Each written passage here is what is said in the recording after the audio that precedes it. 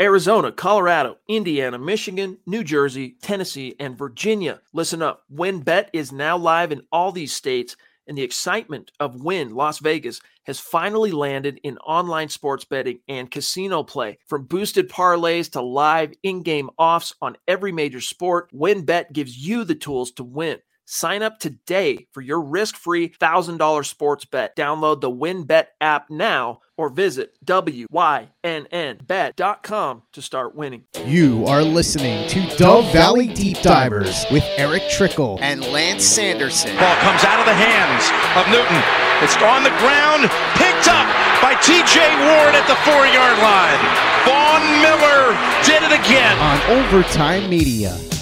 Mile high hello, everybody in Broncos country. Welcome into another episode of the Dove Valley Deep Divers podcast. I'm your host, Lance Sanderson, and joining me as per usual is my good friend and colleague. He is Mile High Huddle senior NFL draft analyst, the one and only Eric Trickle. Now, guys, last week, obviously, as you know, if you guys have been following the show as long as we've been doing it, I was out under the weather, still a little bit under the weather. So please do bear with me. I'm trying to, keep my voice good. And every now and again, I might get a cough off. If I don't get it muted, please do bear with me. But Eric, I'm glad to be back in the saddle. It's good to be back here with you, buddy. How you been, man?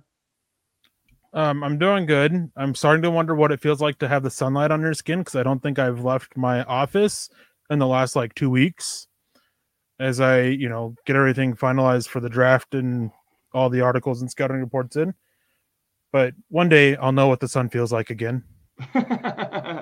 Yeah. Speaking of scouting reports, Chad just got one of my scouting reports put up at milehighhuddle.com. It's on Cincinnati edge rusher Myjai Sanders. So make sure you guys go and give that a quick read if you're interested in that Cincinnati Bearcat. Eric's got 75, I think, is what you have up to right now that are published.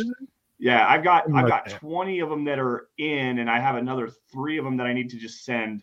And I'm probably gonna just chill out with what we have for right now, because we got a backlog. I mean, there's probably 45 of the dang things that haven't even hit the web yet. So we might just hold off on that for a little bit, but still pumping out a bunch of draft content for you guys, all the scouting reports we possibly can. Everybody within the, top 40, top 150-ish or so players. We should have most of those guys pertaining to the Broncos for the most part.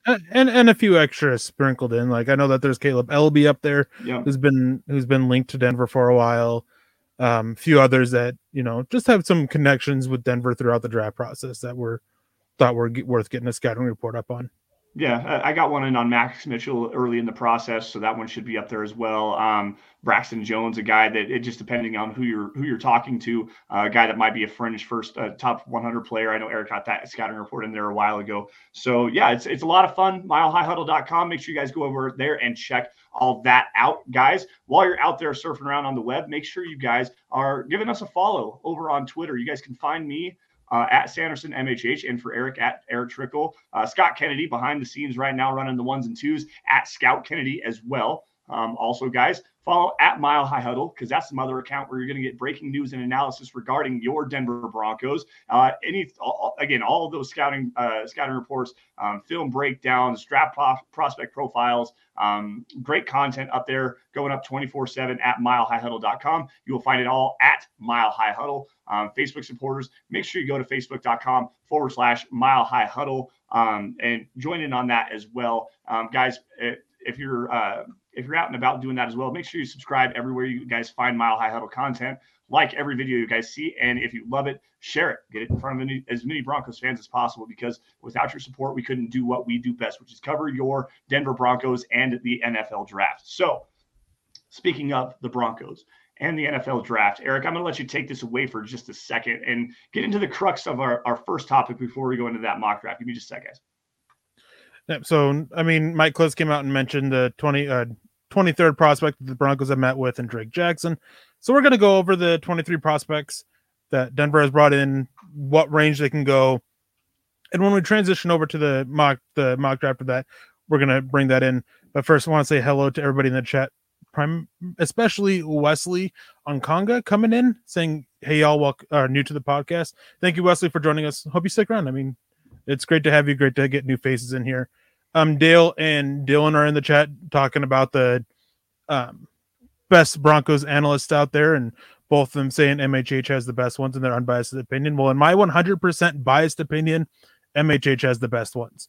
There's no question. So you can take that to the bank. Kathy Lund's in there. Paul, great to see you in the chat as well. Greg Smith, Jay Sauer 21 is also in the chat saying, "Hey, new to see you here on a Friday night. Happy to see you. Happy to have you." Peter Middleton, bunch of other people. Dale mentioning, making a comment about how taking a vacation to Cancun or Hawaii. Says Hawaii, I can hang out with DW and Kiaka. I actually got to meet them both in Denver. And both are awesome people.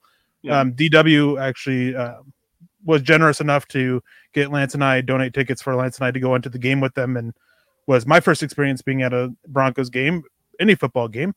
So it was definitely awesome, and really appreciative of DW of that, and appreciative of all of you guys for your continued support of the show, and not just this one, but every show. And we're happy to have you all. Yeah, it's great to see everybody in the show again. Hello to Jay and to Wesley. Great to see you guys as first timers in the chat. Jay, you may have been here before, but this is the first comment I've seen from you. So hello, and again, guys, welcome into the Dove Valley Deep Divers podcast. Let's get into the meat of the show here, guys. So according to Mike Kliss over at 9 News, who's been the Broncos mouthpiece for, I don't know, 25 years or so, something like that. Breaking news comes out of him as fast as it comes out of Adam Schefter, Ben Albright, Ian Rappaport. Like, he has pretty much the inside scoop and has been that guy for a very long time. He has a list at 9news.com. It has all of the 22 official visits and then a little blurb on Chad Muma, the linebacker from Wyoming as well. We're going to start this off and just kind of go down it in order. First things first, the aforementioned Braxton Jones that we have a scouting report on at milehighhuddle.com. Offensive tackle out of Southern Utah. Kliss says an athletic tackle at 6'5", 310 pounds. Jones was all Big Sky last year for a small school program that went 1-10 last year. He ran his 40 in under 5 seconds at the combine. Now, Eric, I know this is a guy that you really like for the Broncos. When we get into our mock draft, it would not surprise me to see you talking about taking Braxton Jones at the number 75 overall pick, potentially even have a conversation with him at number 64 as well. Maybe a little rich there, but tell us about Braxton Jones, what you like about him, man. I'm a big fan of him. I don't want to say I've soured on him a little bit, but I think 96 is probably the earliest I'd go for Braxton Jones. Okay. I really like the potential that he has to not just be a right tackle in the NFL. I think he's got the potential to flip over and play the left side as well. I really like his feet or his footwork. I think it's still some work to do, but I think he's technically sound with his footwork and can work in an outside zone scheme. Didn't test the best in some drills that have some good correlation to success in the NFL. So I am a little bit concerned about that, but his tape is great. I mean, he was definitely, for Southern Utah, one of the best player out there on the field for them. And it showed, and he consistently stepped up to the competition of whoever he was facing. So I'm a huge fan of him. And one thing before we continue on with this with visits is we're not sure what visits really mean this year. And we won't know until after the draft. There's so many different things with visits. 1 year, I mean, it could be you just have extra questions on these players that you just want to get answered. It could be genuine interest, and you just kind of want to get them in the building, see how they are in the building. One thing is you can have that interest, and they just go earlier than you like. Like maybe you walk away with the 5th round grade, and he goes in the 3rd round. Like all these variables with it, so can't read too much into visits, but you can a little bit look at the positions that they're constantly bringing in. And 2 of them, I mean, offensive tackle, they brought in multiple guys. They brought in multiple guys on the interior offensive line and multiple defensive backs as well. So I think that those, I mean, very obvious positions that they're looking at. Maybe not necessarily these players. We'll see. We'll come for the draft. But Braxton Jones is a good one. Another one is Tyler Smith, the offensive tackle out of Tulsa, who many are saying may not be there at 64. Mm-hmm. And it's pretty easy to see why. I mean, he's tremendous upside. Dude's absolutely a monster in the run game. Has a lot of work to do in the passing game. And cutting back on the penalties, if he's losing a rep, he likes to just grab on hold, and that's going to be an issue for the NFL. But having a dominant, I mean, he'd come in and he'd compete right away at right tackle. And if he ends up sitting for a year with the guys that they have, Tom Compton, Billy Turner on 1-year deals, he can get that year of development before looking to start next year. But if he does win the starting job, I mean, having that dominant run game mauler at right tackle, I mean, you can typically live with some of the other issues, especially with Russell Wilson back there, who, he's not a statue in the pocket. So right, definitely some interesting names. they're looking at, or that Yeah. they brought in for visits. Yeah, absolutely. Jump away from this really fast. Say hello to Gary Leeds Palmer, one of our good friends on Facebook. Hey, Lance, Eric, and Scott. Looking forward to your takes on the draft. Love MHH. And I want to give a shout out to Rodney Garcia as well, who said that he got a couple of teeth taken out for a dental implant. Rodney, rest up, stay easy, make sure you keep your mouth clean and everything like that. Thank you for joining us, man. We appreciate you for taking some time out of your day and maybe getting away from the real world things, because I've dealt with some teeth issues before. I had 8 teeth pulled at the same time when I was in college, all 4 wisdom teeth, 2 canine teeth, and then I had 2 broken teeth that I got pulled. So I know mouth pain. I've been there and done that. But thanks for joining us, Rodney. Back to it though. The one thing that it's kind of hard for me, especially with the Broncos at number 64, and if you're going to take a guy like a Tyler Smith, it's difficult for me because I think that there's still a little bit of refinement that you have to work with him. He's not going to be a day one impact guy. However, you're drafting to fill that need for the future going forward. And you've got Tom Compton, you've got Billy Turner there. There's going to be a Calvin Anderson is going to be in the competition there as well. But I would rather see the Broncos maybe potentially take a player that could have more of an impact than a Tyler Smith at 64. Although I do love the tape, and I definitely would understand, excuse me, and be okay with them taking him there. I just would prefer to go in a different direction. However, if that's the pick, then I'm all right with it. Another offensive tackle that the Broncos brought in was Matt Woletzko, another small school kid out of North Dakota. Mike Kliss says long, relatively lean at 6'8", 312 pounds.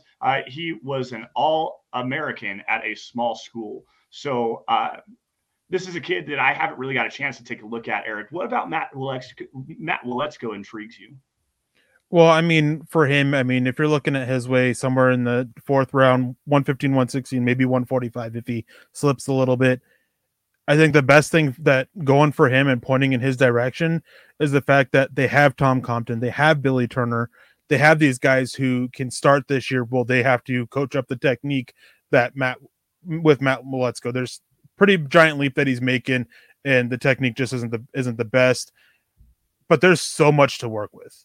He's tall, he's got good length, he's got decent power, he moves well. It's just improving the technique, improving the handwork.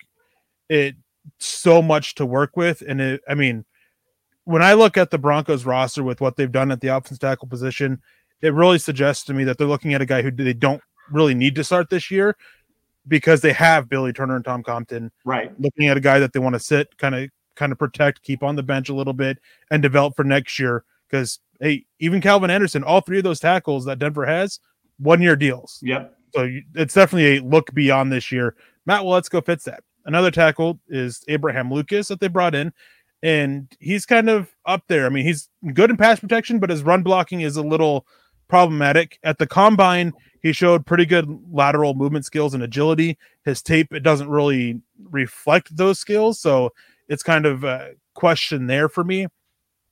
But he's got enough to work with. He's got the size, he's got the length, he's got the demeanor. Went up against Oregon and had a pretty decent showing. Didn't allow many sacks throughout his college career. I think only like 4 total in his college career, which is great. He's one that I'm just not as high on as most. A lot of people are talking about 64. He's a guy that 64 is just a little too rich for me, but I'd probably consider him at 75. And now there's word coming out that he may not even be there at 64. But he's a guy, looking at that mold, I guess, at offensive tackle that I was talking about, of guys who could use a year to sit. I think Abraham Lucas could use a year to improve the technique, improve the aspects in the run game that need to be improved before actually being a starter in the NFL. Right. I think he can actually jump in and be a starter from day one, though, and that's something that you have with Abraham Lucas that you don't get with Tyler Smith or a Braxton Jones. So if you want to go in that direction, I have Abraham Lucas as my number 50th overall player. I actually built a big board, guys. I built a full-blown out big board, 132 total rated prospects is all I have finalized grades on. I've watched over 350, but I haven't finalized grades on those guys. But Abraham Lucas came in as a top 50 player for me. I really like his tape. I like his hand placement. I like his punch power, his counter ability, his lateral agility. There's just a lot to like about him. And I think that he can come in and start on day one if he does win that competition. However, if you want to sit him behind Billy Turner and Tom Compton, then that would be another direction to go in. But again, I still want to see that 64th pick used on a guy that's going to have more of an immediate day one impact, particularly at the edge rusher position, maybe at tight end or cornerback specifically. The edge and cornerback would be the direction that I would go there, just because you're going to get more of a day one impact out of those guys. So I want to come back to this conversation, but first get to Dale. Yes, Eric, are you not interested in Abraham Lucas? And what wide receiver, defensive back, running back do you see as a late round development player that would be a good return man? No, I like Abraham Lucas. It's just a matter of where. As I said, I'm not as high on him as others. I think if you're starting him day one, then you're just trying to basically throw him to the wolves and develop him as he goes, which, hey, there's nothing wrong with that. Late round wide receiver, defensive backs, or running backs, I really like Tresson Ebner out of Baylor. I like him, what he can do as a returner. Felix Jones Jr., the wide receiver out of Tennessee. Yep. I don't think he'd be a late round, though. There's been a lot of like early day 3 talk with him.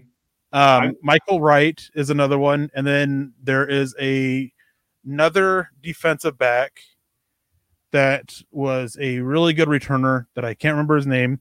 And then Kaylon Grieger out of Texas Tech or Texas A&M, who is outstanding returner. Might be a return specialist, but I think there's some potential to get him involved as kind of a gadgety player on offense a little bit. Not Deontay Spencer small, but smaller. So this guy right here, Marcus Jones out of Houston, with shoulder surgeries on both shoulders and his arm length. Mm-hmm. Like, I mean, he's a dog. I absolutely love him on the field, but the length concerns me, but the shoulder injuries and surgeries on both of them concerns me more. Ronnie Garcia coming with some stars, which we appreciate. Ryan. And then Colby C also coming with stars. We appreciate that. We appreciate all of your guys' support. Triple C Colby Collier. What's up, man? Thanks. We appreciate that, guys. Marcus Jones, yes, I agree with you. The shoulder injuries are a big deal. A lot of size constraints there. But as far as quick twitch guys that has great ball skills, the ability to take the ball to the house, Marcus Jones would be that guy.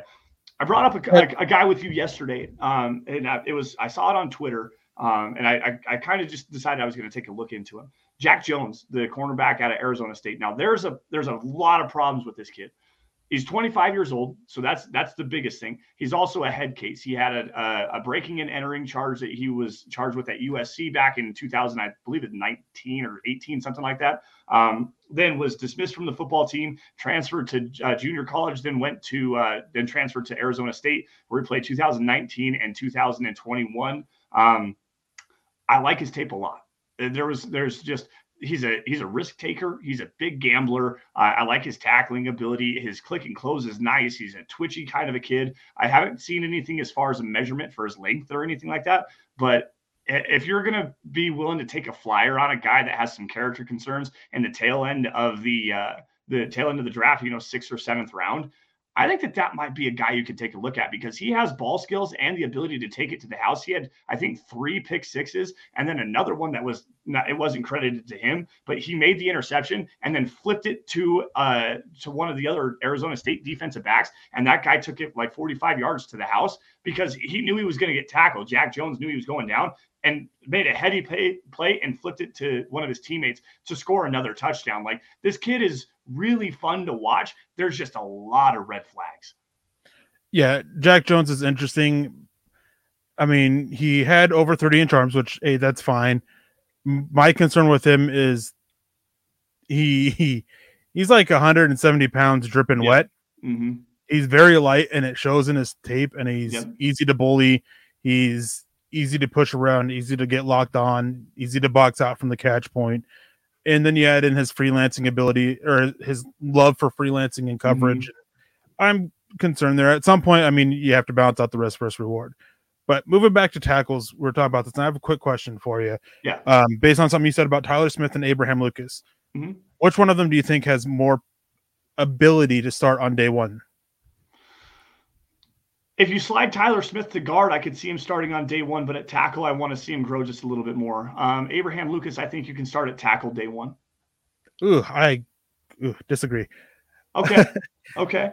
I mean, Taylor Why Smith, his traits and what he brings in the run game is so easy to translate to the NFL. That's fair. And that, I mean, you're getting this absolute mauler in the run game, and you can grow with him as in pass protection. Yep.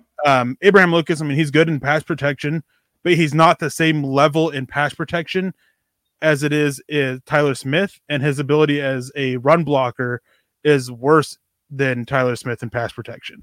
Right. So for me, Tyler Smith is this more, I guess, balanced player, even though they're both pretty high and low in certain areas. Right. Than Abraham Lucas. Less to lose, I guess. Or less to lose. That's the right way to put it. With Tyler Smith working in pass protection.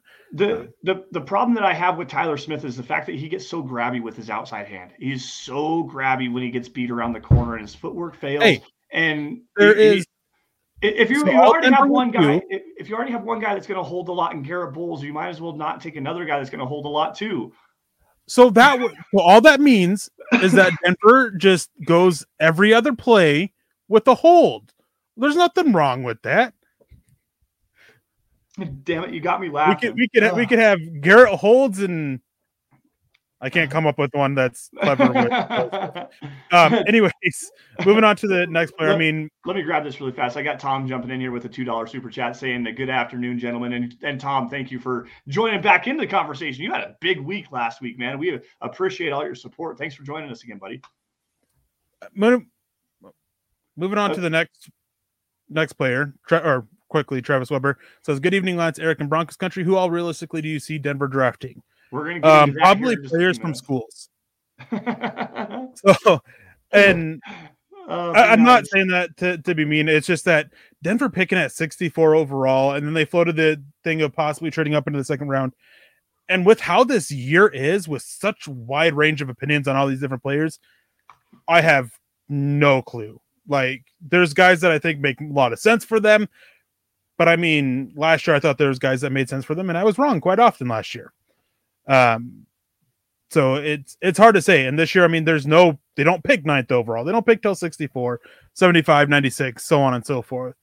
And with the unpredictability of the NFL draft, even though guys are expected to go in a certain range by most draft analysts, all it takes is one team to love them.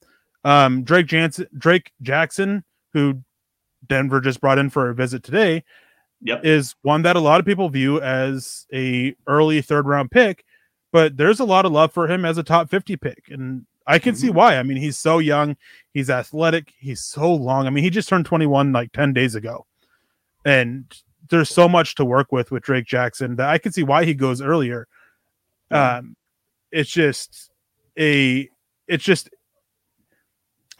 it takes is one team.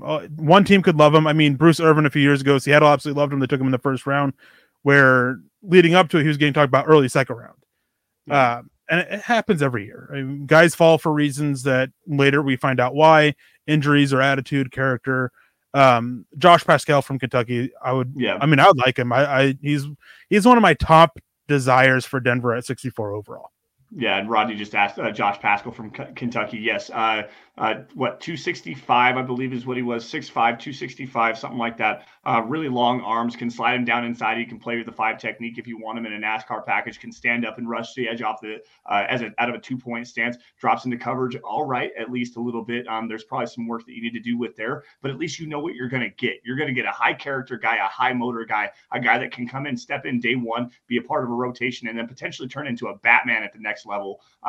Like this kid, there's a lot to like about Josh Pascal, including his commercial, by the way. He shot a commercial for a dentist. It's absolutely hilarious. He's running around tackling kids that are trying to eat candy and stuff. It's so funny. I love it. It's so good.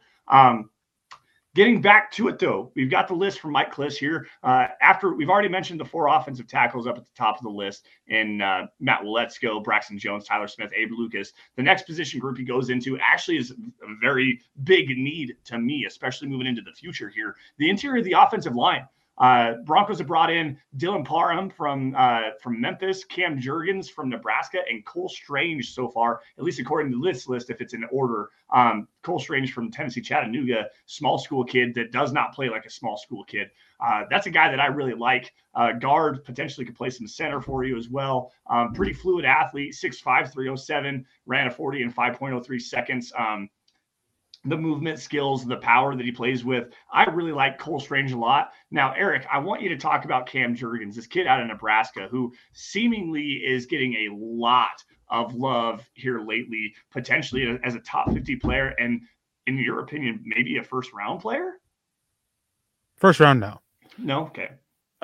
Real quick, Phil, thank you for the stars. We appreciate the support. Yeah, and then Tom and Mark will get to you guys' super chat questions here in just a minute. So Cole Strange is like the Quinn Miners of this. I mean, their play style is not the same. Yeah. But they're the small school guy that went out, had a good Senior Bowl, and just has been rising up there. Cole Strange, I think, would be a great pick for Denver to be center or to be the center. Something that they, judging by how much you value the visits, they seem to be looking at upgrading. There's some word going around that it's not all fine and dandy with the performance of Lloyd Cushenberry, so that's why they wanted to look at an upgrade. Yep. So I'd be fine with any of the three. The one who scares me the most is probably Dylan Parham. Yep. I know that a lot of people seem to have him as their number 3 center. For me, I think he's my number 4. He's my number 4 center behind Cam Jurgens and Cole Strange. I like him. There's just a lot more that I think you have to work with to transition him to center than some of the other guys. Cam Jurgens, natural center only prospect.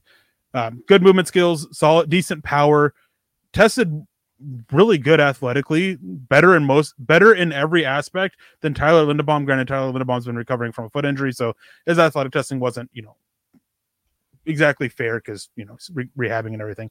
But I mean, Cam Jurgens is a good athlete. All of them, I think, could work. Yeah. And Tom with the $1.99 says, I think Parham or Strange can play center.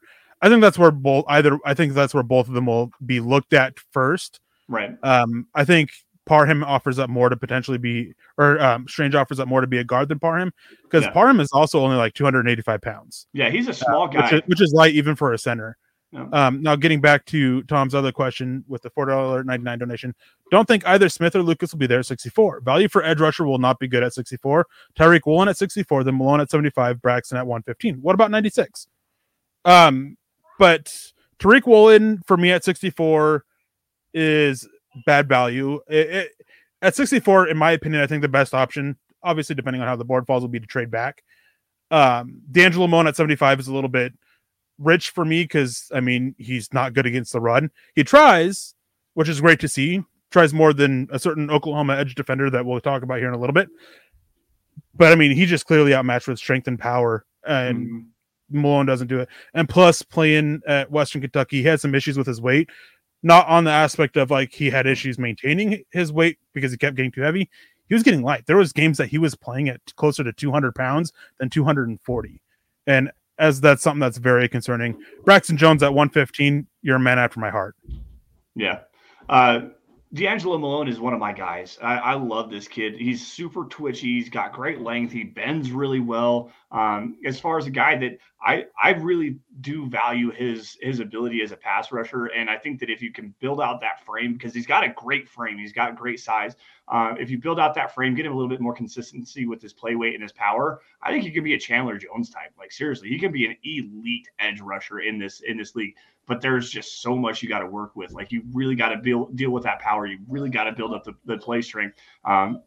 But the athleticism, the ability to get after the passer, the hand placement, the bend, everything there projects as a high-level pass rusher in this league if you can just get him to bulk up. Mark jumping in here, $5 super chat. I think David Ojabo is the best future pick for our second round. Sit him for the first year and draft a right tackle and a cornerback in round 3. Eric, this goes back to the conversation you and I were just having a few minutes ago regarding Tyler Smith and Abraham Lucas at number 64, and players that are not going to contribute at that high of a pick in their first year. David Ojabo with the torn Achilles. He's probably not going to be available for this first year. I also had some questions about him needing to develop some more, even though I had a top 10 grade on him before the Achilles injury. I think that there's still a lot more development that you need to work with. You're betting on the high upside with him. But, Eric, I want you to continue on that. Why is David Ojabo not necessarily the best idea for the Broncos? And why would you like that pick if they were to go in that direction? So this is a little bit opposite with my view on drafting a tackle at 64 that needs development. Ideally, you're not playing your third tackle or your fourth tackle. Ideally, you're not playing them. You're getting them set full year, which is fine. At edge, you want somebody who can come in and make an impact this year. His torn Achilles, I know Cam Akers, a lot of people are sitting there and saying, oh yeah, he can come back on that time frame and be ready in like October or November. I'll believe it when I see it. I mean, Cam Akers was an exception to the general rule where it takes 10 to 11 months to recover from a torn Achilles. So not sure. He needs time. And at edge rusher, again, you need somebody who can contribute this year. Bradley Chubb has an injury history. Randy Gregory has an injury history. You're an injury away from them to one of them to Malik Reed or Jonathan Cooper starting, and neither one of them should be starters. I think they're fine as number 4 edge rushers. Maybe Jonathan Cooper can develop into a solid number 3. But if I'm drafting an edge at 64, it's a guy who can compete and help me this year. Offensive tackle, I'm willing to bet because the value of it is different from an edge because of the fact that you have 3 right tackles that are all on cheap 1-year deals, and then next year you have to pay for it. And then with Bradley Chubb drafting an edge, I mean, where it would make sense with David Ojabo is kind of on that same aspect of it, is just kind of punting on it for this year. And then, hey, Bradley Chubb, see you later. We have David Ojabo now. Doesn't help the depth for this year. Doesn't help the concerns with Malik Reed or Jonathan Cooper ending up as starters. So I'd still be concerned there. But all in all, I don't think David Ojabo will be there. I think that he'll still be a top 40 pick. I think that teams in that, like, about 28 to 32 range are willing to take that like, hey, we're not really going to compete this year, but we're going to make a play for next year. We're going to take him, let him sit, let him grow, let him develop, let him get healthy, and then turn to him next year. Yeah. And Mark, don't think we're coming after you on this one.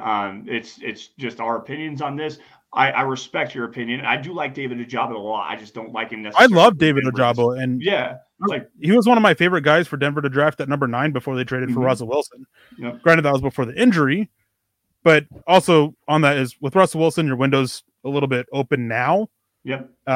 So drafting an edge who still needs development on top of recovering, it's a little wonky. Yeah. Peter Middleton jumping in here with a great question here. He says, I just love your guys' analysis and debate on these potential draft players. When would you trade back to pick up additional 2023 draft picks, or would you trade away a player instead? This is kind of difficult. The one player that I could see that the Broncos would really maybe look to move on from, and it would be on day 3, knowing that they got a center on day 2, would be Lloyd Cushenberry. The fit there is not necessarily the best for him. He struggled in the first couple of years of his career. He's a bottom 3 center, bottom 5 center last year. It was just has struggled to take that next step. So if you're looking to trade a player away, that would be the guy, unless you're doing something drastic and getting rid of a KJ Hamler or a Jerry Jeudy, because you have that wealth of power at the receiver position. Maybe you do go out and get a Velus Jones Jr., a guy that can play the returner position, and you want to move on from KJ Hamler, who's coming off that torn ACL. I could see something like that. I don't know what the value would be for that. And even for Lloyd Cushenberry, you're probably getting a conditional 6th-round pick in 2023 anyways. Like, you're not going to get anything of major value.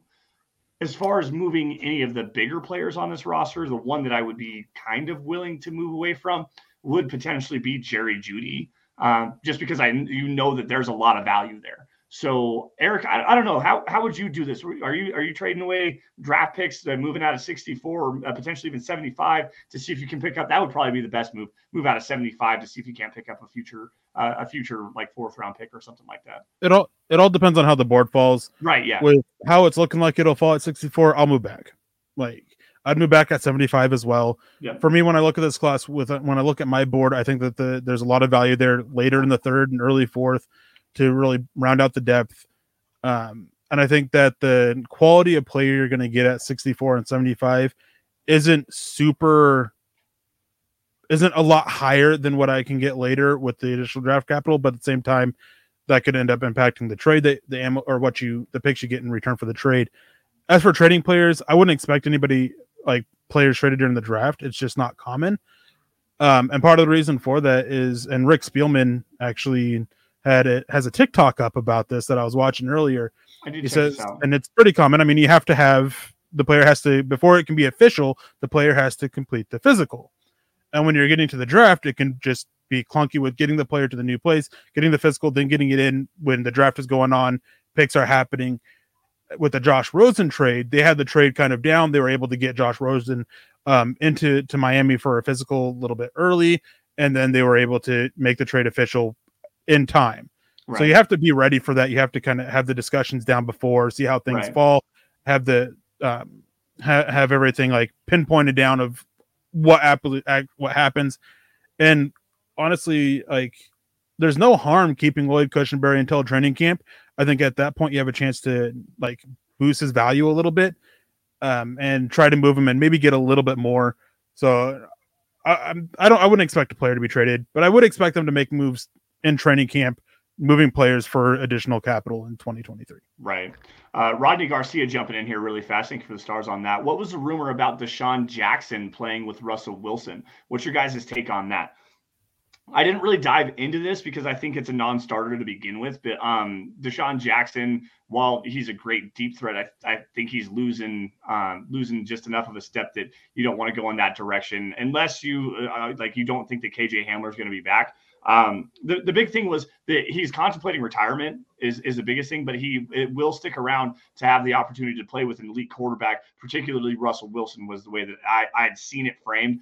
So pardon me if I have that wrong. Eric, Deshaun Jackson in Denver? I'd pass. Personally. I think that I can't remember what all the teams. He listed multiple teams that he'd consider not retiring and going and playing for. He's definitely lost a step. He's not the player he once was. Right. He's I think he's going to be like 37 or 38 this year. Is he really that old? I know he's older. I'm pulling 36. Right now. He's going to be 36 this year. Yeah, on December 1st, he turns 36 years old. Yeah, and he's been great for so long. With the receiver room and everything, I mean, they could use a veteran voice, but there's been some issues with him, so I wouldn't really look his way. Yeah. Tom jumping in here with no early picks. I want us to draft a player that can contribute right away. Yes, sir. Yes, sir. That's where I'm at here. I don't want any offensive tackle. I don't think that any offensive tackle at 64 will play this year. That's why I like the offensive lineman later. And there's a couple of guys that we've already talked about. Matt Waletzko. We've got Braxton Jones. There's Max Mitchell as well as a guy that I think fits in very well. Interior offensive linemen, guys like Cole Strange, Dylan Parham, I can get behind either one of those guys at 96 for sure. What are another couple of later round tackles while I go back to the Mike Kliss piece and move us forward in that part of the conversation, Eric? One guy I'd be interested in later is Obena Ease out of TCU, just because the dude has vines for arms. Yeah. I mean, he's a mess technically. But, I mean, you're looking at a developmental guy. Ryan Vandermark, he's another guy that you got to really work up the technique, but he's a pretty good athlete. Has good length. Dari Rosenthal out of Kentucky, I think. He's an interesting one for me as a developmental tackle option. Let's see, there's another name I like quite a decent amount. Vidarian Lowe out of Illinois. There you go. I like him as well. I think I don't think he's like, ideal fit for this scheme, but I think he's got enough lateral agility and movement skills to work as a developmental tackle option. Yeah. All right. So there's another super chat. I want to grab this really fast before we jump back in here. Mark jumping back in here with another $5. Thank you, Mark. We appreciate your support, man. And thank you for joining us on DVDD tonight. Would you guys move some content to TikTok? I think it's a quick and easy way to get content out to us as well as show highlights. That might be something we relay on. Scott, can you make a note of that and see if we can't move something like that onto Chad? It's something I've definitely thought Sorry. Yeah, It's definitely something I thought about doing as personally. It's just I never have. So I don't know. It's as we said, it's something we can talk to Chad about and look into doing. Yeah, that's a great idea, and thanks, Mark. I never actually thought about that. I love my TikTok account, but I use it for the memes more than anything, which is what I think pretty much everybody does. All right, back to it here. Mike Kliss's list of 23 prospects, I think, is what it actually is. With Chad Muma, and there's a local player. He doesn't actually count as one of the draft visits, even though he did visit with Denver. Starting it off here, wide receiver position, Tyquan Thornton out of Baylor. Very fast guy, very, very fast guy. 4.28 second, 40 at the NFL Combine. It's just off of the record of 4.22. He's a projected mid to late round pick, according to Kliss. He had a nice senior year with 62 catches, 948 yards, and 10 total touchdowns. This kid is a burner, and I think you might be able to figure out a way to have him as a punt returner. There's a very intriguing option for you. Thoughts on Tyquan Thornton, Eric? I mean, for me, he's just a straight line speed guy. So if that's what you're looking for, there's not much quickness to his game. Quick accelerator, long strider. So yeah, if you're looking for a straight line speed guy, maybe develop him from there. That's fine. And if you're missing KJ Hamler and you're looking for speed to attack deep, Tyquan Thornton's a good one. I mean, it all depends on his injury. With the injury with KJ Hamler, everything that's coming out is saying that he should be ready to go by the season. Yep. So we'll see how accurate that is. Could be a setback. And if you guys can hear that, I apologize. Somebody decided to start cutting down trees or something right outside my office. I can't hear you. It's not any worse than my kids pounding on my door just a minute ago. Next guy up here, one of the most interesting players in this draft cycle, probably an undrafted player, but it's always good to go out and find an athlete like this. Jared Bernhardt, wide receiver from Ferris State. He was actually a quarterback at Ferris State after he was one of the best lacrosse players in the nation at Maryland for 4 years. He won the Heisman equivalent as a senior. So he was the best player in the country at lacrosse at Maryland his senior year. Transferred to Ferris State, took that team to a national championship after he won the starting quarterback competition through completed 87 of 123 passes for 1,322 yards and 11 touchdowns against 5 interceptions, according to Mike Kliss. And more impressively, he rushed for 1,421 yards and 26 touchdowns on 8.9 yards per carry. This kid is an athlete. I believe we saw that he ran like a 4.7 40-yard dash at the Maryland Pro Day. Just a guy, we haven't actually got an opportunity, at least I haven't found an opportunity to take a look at him. Interesting player, though. Eric, have you got a chance to look at Jared Bernhardt yet? No. Okay. Next guy, Chad Muma, my guy, the local boy, Wyoming kid. I believe he's from he's from Parker in Denver. He was a defensive back his junior year at Legend High School in Parker. Switched to linebacker as a senior, and this kid can fly. 4.63 40-yard dash at the combine. Great tackler, very heady player. Puts himself in a great position. 142 tackles as a senior with 3 interceptions, 2 of which of those were returned for touchdowns. 6'3", 239, 241, somewhere around in there. He could be a third down linebacker for you right away. This kid is also a top 50 player for me. Eric, Chad Muma, you're the one that pointed him out to me at first, and I got really into him, and I like him a lot. What's your thoughts on the Wyoming kid? I mean, I like him, and if Denver, if he's able to fall for Denver or Denver moves up for it, I wouldn't exactly be happy for it as much as I like him. I don't think it's good value with how this team is built to trade up for a linebacker. If I'm trading up for somebody, it's for an offensive tackle, an edge, or a corner. I think that they're decent at the linebacker position to wait on it, and I think this is a good enough class to wait on it and grab somebody later. But I really like Chad Muma. And how much is Muma compared to Sternad? Whole other level. Like, Muma as a prospect shows that he belongs in the NFL. We've seen from Sternad that he probably doesn't belong in the NFL. Yeah. What just a little bit of a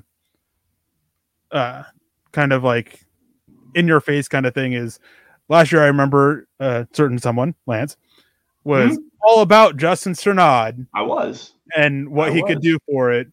And Nick and I kept telling him, is like, you can't really bet on him. He was a late round prospect. Maybe he develops, but until you see it, we can't. Well, we saw him out there on the field, and yeah, it was bad.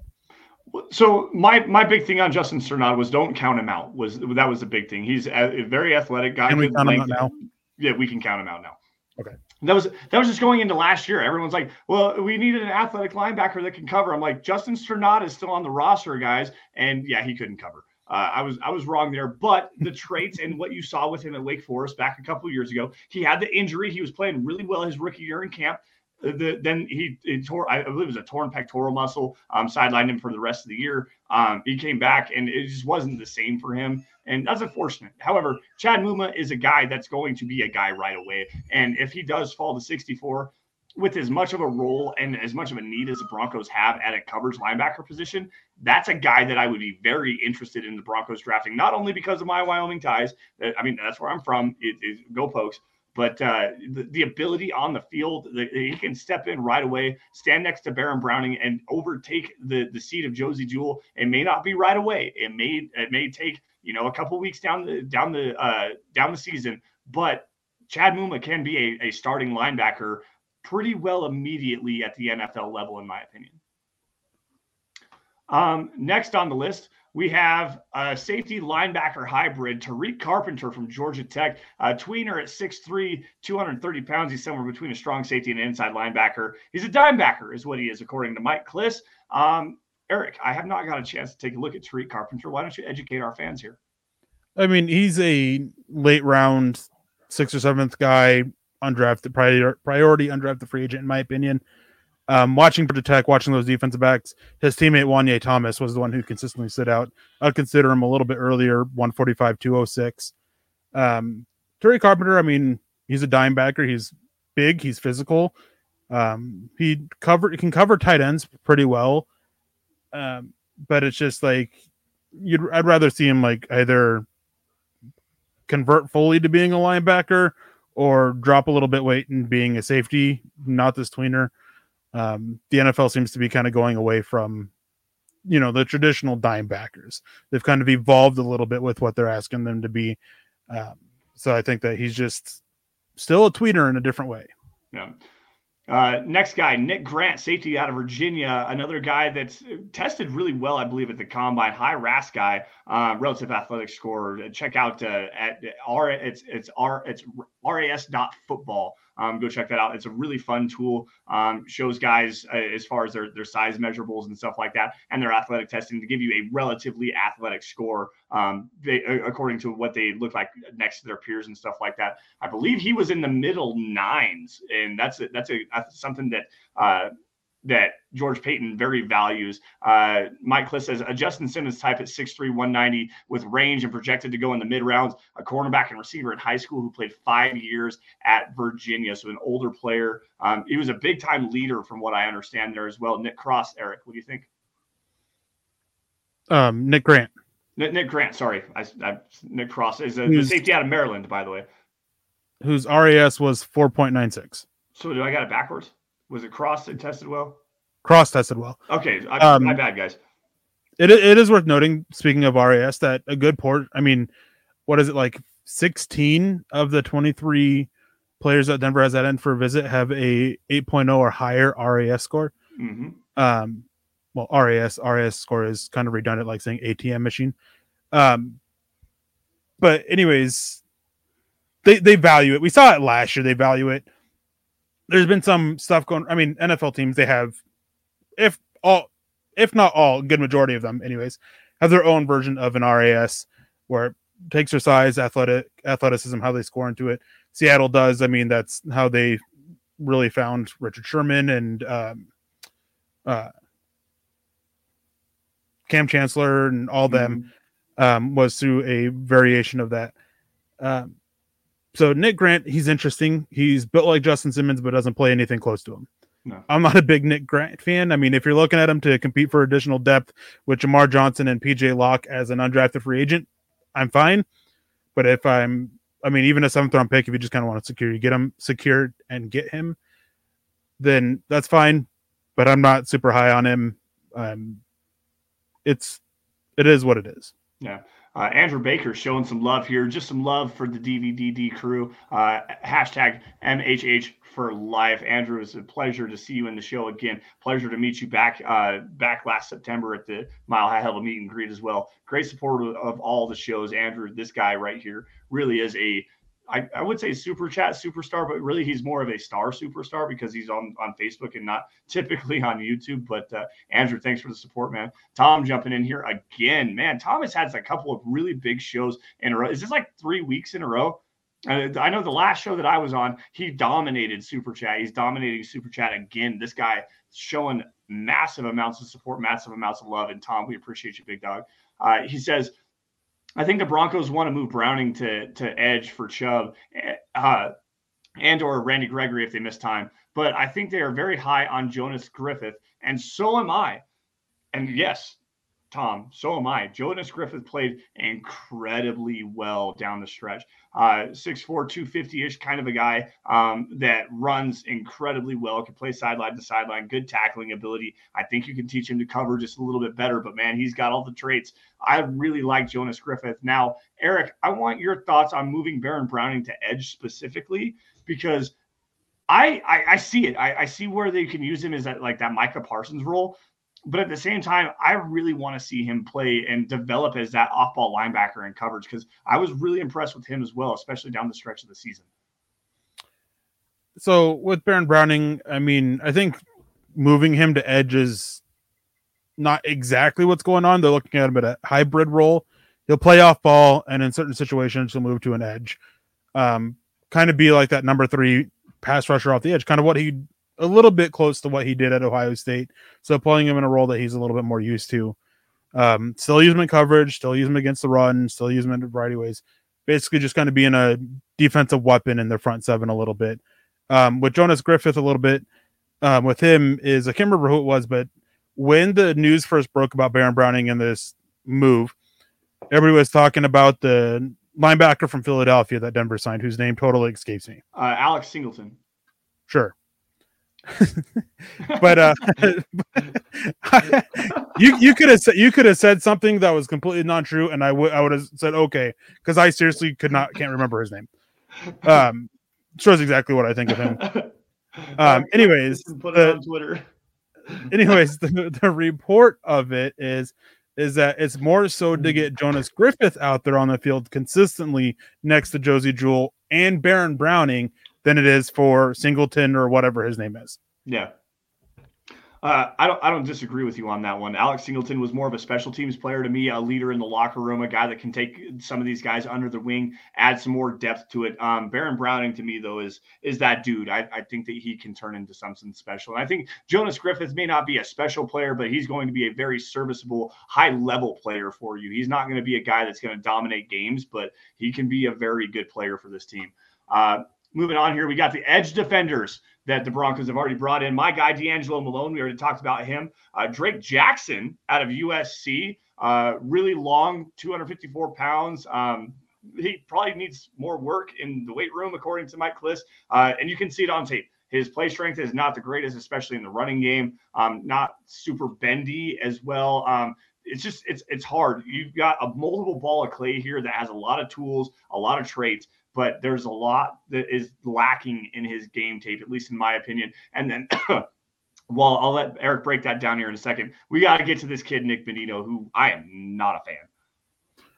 So all 3 edges, Malone, Benito, and Jackson, they all have one, for me, glaring weakness, and that's their play against the run. Yes. Drake Jackson, I think he needs to play about 260, 265. I think that'll help him against the run. There'll still be some concerns, but it's more of a got to teach him how to defend the run kind of thing with him. He's got the traits to be effective. He's got the length. He's so young. That's a risk I'm willing to take there. D'Angelo Malone, he tries hard. He doesn't have the strength or power to hold up. Right. He could use a little bit, some work to bulk up in his legs a little bit. That could help some. But it's not like he's sitting idly by. Nick Benito, when I watch him, I get so frustrated because his effort against the run is so questionable to me. It's like I don't want to say he doesn't care to defend the run, but well, when it's going away from him, he doesn't care to defend the run. He doesn't care to do much. He doesn't stay disciplined on the back end, and Oklahoma bit it for a few times for that. At the point of attack, I mean, he tries to hold it a little bit. Like, I don't know. I question his effort. Fine as a pass rusher, I mean, like, but his play as a run defender is so bad, and it was frustrating because I think it was Daniel Jeremiah threw out a Von Miller, like a poor man Von Miller comparison to him. And what was so frustrating about that is that Von Miller's play as a run defender has been so underrated for years that even calling him a poor man Von Miller is disrespectful to Von Miller as a run defender. Yes. He's a better version of Malik Reed, more athletic than Malik Reed, and I think can win more frequently as a pass rusher than Malik Reed without reliance on, coverage sacks. So if you're looking at upgrading that, that's fine. He's a pass down specialist because he's got potential to drop into coverage as well. I think ideally his role would be this hybrid role as an off ball that drops into coverage, plays between the tackles, and rushes the edge as a pass rusher would be ideal for him, which is kind of what they're getting out of doing with Baron Browning. I don't know. I'd consider him at 96, maybe and definitely 115 or 116, but all the talk is 64, and I'm just so not for that. I don't want a pass down specialist at 64. I think the NFL is going away from it with the way NFL team offenses are evolving. NFL defenses, you got to be more jack of all trades type, and that's really not any of those three guys at the moment. But as I said, Drake Jackson's the one I'm willing to bet on the most. The one that is actually a guy, and I think that there is some jack of all trades to him. I'm not sold on him as a run defender either. And in fact, this middle part of the draft, as far as the edge is concerned, there's a lot of great pass rushers. There's a lot of guys that have high motors. Nick Bonitto is another one of those guys. But at least there's some more effort in the running game, at least from what I saw. Myjai Sanders out of Cincinnati, I would probably rather go in that direction than Nick Bonitto, even though you've got the high-end motor of Nick Bonitto and probably the more refined pass rusher. But I think Myjai Sanders at least has a little bit more willing to and more drive to play as a run defender than Nick Bonitto is, even though Myjai Sanders gets blown off of the football. Let's see here. Going to just run through these next couple of names really fast.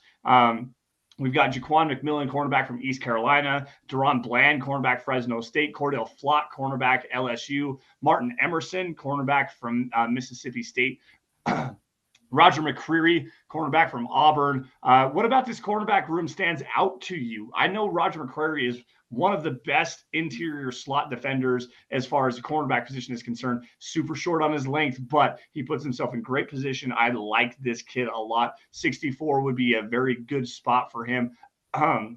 Especially to fill out this cornerback room. You can let him grow just a little bit. See if he can't take over for a spot after K'Wan Williams leaves after his 1-year deal is up. And he's going to be an upgrade over Essang Bassi as well. Martin Emerson, probably outside guy first, but he can play on the inside as well. 6 picks combined the past 3 years, according to Mike Kliss. 5'11", 189, quick, instinctive, willing to tackle. What do you think of this cornerback room and what stands out, buddy? Well, real quick, grabbing Rodney Garcia's question here. Okay. Is any word on Kenny Young and Bryce Callahan? Bryce Callahan will probably have something happen not long after the draft. I think at this point, teams are just waiting to see what happens there. Denver may still be on it. I doubt it. Kenny Young, I mean, Denver made it clear they prefer Josie Jewell, and they were right to do so, even over Alexander Johnson, too. Yep. Josie Jewell was the best of the three, and they brought the right one back. Kenny Young will get a shot somewhere else. So we'll see on that. I think Kenny Young was more interested in going back to Los Angeles. He wanted to go back to the Rams than come back to Denver. His comments at first when he first made his way to Denver after the trade really soured me on him. He played at least relatively well, but I'd just look in a different direction. Go to the draft there over Kenny Young. Bryce Callahan, I would not be surprised to see sign a $5.5, $6 million deal somewhere on a 1-year deal to play in a different defense. I don't know if Denver's still interested in that. Eric, did you say that? I didn't hear that part. For what now? For Bryce Callahan to come back. I doubt it. Okay, sorry about that, guys. Last couple things here. We got to wrap up quickly because we got content going up on Facebook here in about 10 minutes. We're going to run to the running back position here. Shamari Jones, the guy I really like out of Coastal Carolina after watching Grayson McCall. Big back, bowling ball running back. Not the most explosive athlete, but he does have the ability to take it to the house. 1,040 yards on 6.5 yards per carry with 13 touchdowns at Coastal last year as a senior. The Coastal Carolina went 22-3 in Jones's 2 seasons there. I really liked him a lot. I thought that he was a fun player to watch. James Cook, the running back out of Georgia, one of the guys that I really like as a 3rd-round pick for the Broncos. Elite speed. This guy is a home run threat every time he touches the football. And then they also have his teammate, Zamir White, from Georgia as well. He ran a 4.40, 6 foot, 214-pound frame, rushed for 856 yards and 11 touchdowns on 5 yards per carry for the national champions last year. And that pretty much rounds out the list here. Eric, we know that the Broncos are potentially going to need another running back. As of right now, they have Demaria Crockett and Mike Boone on the roster behind Javonte Williams, who is going to be a superstar in this league. Of the guys that have been brought in by the Broncos so far on pre-draft visits, which one do you like the most? Which running back do I like the most? Yep. James Cook. I mean, I'm Shamari Jones as an undrafted free agent. That's fine. Zamir White a little bit later in the draft. James Cook, 96, 115, 116. I'd be looking at him there. Has a few connections to Denver in different ways. George Payton was part of the Minnesota Vikings front office that drafted his older brother. So that's part of it there. So it can make sense for that. Shamari Jones, again, undrafted free agent. He's big. He's powerful. I like somebody who brings a little bit more speed to him. And Zamir White, I mean, he's fine as a prospect. Would work as part of it. But going back to cornerbacks real quick, running through them, Roger McCreary, he'd be an option at 64. I think that Denver could look his way to trade up if they're not scared away by his arm length. Martin Emerson, he's an outside only corner that doesn't play well against the run, like doesn't play the run at all. Cordell Flott could be a inside outside guy. Nothing. I mean, he's fine. He's one of those fine prospects.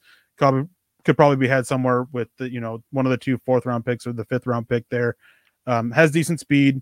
A little bit light, and I wish he would play. He probably needs to bulk up a little bit. Has the frame to do so. Deron Bland is such a fun defensive back to watch. I think he'll be more of a safety in the NFL.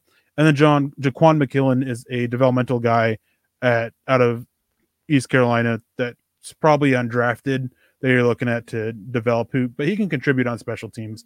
He plays with good size. He does well with his positioning, the challenge camp, the catch point, and plays physical. Awesome. Appreciate that. Sorry, I'm dying right now. Rodney Garcia jumped in here just a second ago, says, thanks, guys. Love tonight's show. I appreciate it. And Rodney, we appreciate you. Peter, let's wrap this up really quickly here, Eric. Peter Middleton jumping in from Cambodia saying, so name your guys' top 3 players from the ones mentioned tonight and which round they will go in. I'll start it off. Tyler Smith is probably my top player that the Broncos have brought in, even though I don't think that he starts right away, but he's going to go in the early 2nd round. Abraham Lucas is another guy I really like. D'Angelo Malone is a guy that I really like for the Broncos. I think that he can come in and fill in right away, even though you've got some size concerns and stuff like that. And then Cole Strange is a guy that I after watching him at the Senior Bowl and the way that he dominated the Senior Bowl practices coming out of that small school of Tennessee, Chattanooga, you can play him at guard, you can play him at center. The Broncos have a need there with Lloyd Cushenberry not playing very well, and then also Graham Glasgow on a 1-year deal. They're probably going to move him to center potentially this year. You just need to bolster the depth there. So Cole Strange is the guy that I really like. Eric, what do you think? My top 3 graded players that Denver brought in for a visit are Chad Muma, Cam Jurgens, and Roger McCreary. And I have them. I think all of them. I think 2 of them will go in the 2nd round before 64, and I think Cam Jurgens will probably go between 64 and probably 75. Mm-hmm. Okay. Tom jumping in here last minute, right at the buzzer here with another $2 super chat. Great show. Thanks, guys. Great, Tom. Thank you, sir. We appreciate you, man, for everything. We appreciate all of you guys for joining us on the Dove Valley Deep Divers, but that's going to have to do it for us here, guys, as I run through our quick matters of business. Thank you all again for joining us on a wonderful Friday evening. You guys can find us on Twitter by following me at Sanderson MHH, and for Eric at Eric Trickle. Also for Scott at Scout Kennedy. Folks, while you're at it, at Mile High Huddle, that's the mother account where you guys are going to find breaking news and analysis regarding your Denver Broncos, including all of our scouting reports. You're going to find film breakdowns, opinion articles, anything regarding the Broncos. That's where you guys are going to find it. Also, guys, at DVDD_pod, that's a podcast account where you find out what our topic is every single Friday. Typically, those go out earlier in the afternoon than they did today. We got a little bit late to chat getting that out there, but that's a great way to follow along with what's going on with the show. Facebook supporters, go to facebook.com/Mile High Huddle Pod. That's the podcast account over on Facebook where all of our videos do go live every time. It's 6 p.m. Mountain Time, 8 p.m. Eastern. You're going to find everything there on facebook.com and also on YouTube at Mile High Huddle. Guys, if you're financially able to do so, please go to huddleuppod.com. That's the merch tent, guys, where you can get one of these hats. You can get there's a t-shirt, something for every show. There's a hoodie, a face mask, a coffee cup, anything to suit your guys' fancy. And it's a great way to support the show. If you're not financially able to do so, subscribe wherever you guys are watching this, specifically on YouTube, Facebook, Twitter, Twitch, no matter what, subscribe to Mile High Huddle. Like every video you guys see. And if you love it, share it. Please click the share button because it helps us get out in front of as many Broncos fans as possible to do what we do best, which is cover your Denver Broncos. Now, Eric, quickly, we got about 3 minutes here before we got to get out of here. Any last words heading into this wonderful weekend, 1 week away from day 2 of the NFL draft? Yeah. I see a couple people in the chat that appreciating my work, but I mean, everybody who at MHH, we all put in the work. We all work hard at what we do, and we appreciate your guys' support always. You guys will see me on Sunday. I don't know if Lance mentioned that because I was actually sidetracked. The Mile High Huddle Roundtable Mock Draft is Sunday night, so Make sure you guys tune in for that. Yep. I will also be sitting here in front of my computer for every round of the draft. Thursday night, Friday night, and Saturday. So guys, make sure you guys tune in for that, and we'll break down the players as they go and consistently talk about the Broncos and what they're doing. Yep. Late plug into this, like Eric said, the Mile High Huddle Roundtable Mock Draft featuring all of your guys' favorite podcast co-hosts and hosts and personalities will be Sunday at 6 o'clock. Everyone's going to be there except for Luke. He has some stuff that he's got going on, but we'll miss him on that, but everyone's going to be there. Starting on Thursday, we will have full coverage front to back of the NFL draft, as we have done here at Mile High Huddle for the last 3 years in a row. We do not stop. 2 years. This will be year number 3, excuse me. Anyways, we do not stop from the very first pick, 15 minutes before the draft gets started, all the way until about an hour after the draft is over. Make sure you guys are following along, riding along with us as we cover every second of the 2022 NFL draft. And with that, guys, I have to say good night, and thank you all again for joining the Dove Valley Deep Divers podcast. You all stay safe and take care. Have a great rest of your weekend. And as always, before we get out of here, go Broncos. We'll see you guys same time, same place next week. You've been listening to the Huddle Up Podcast. Join Broncos Country's deep divers at milehighhuddle.com to keep the conversation going.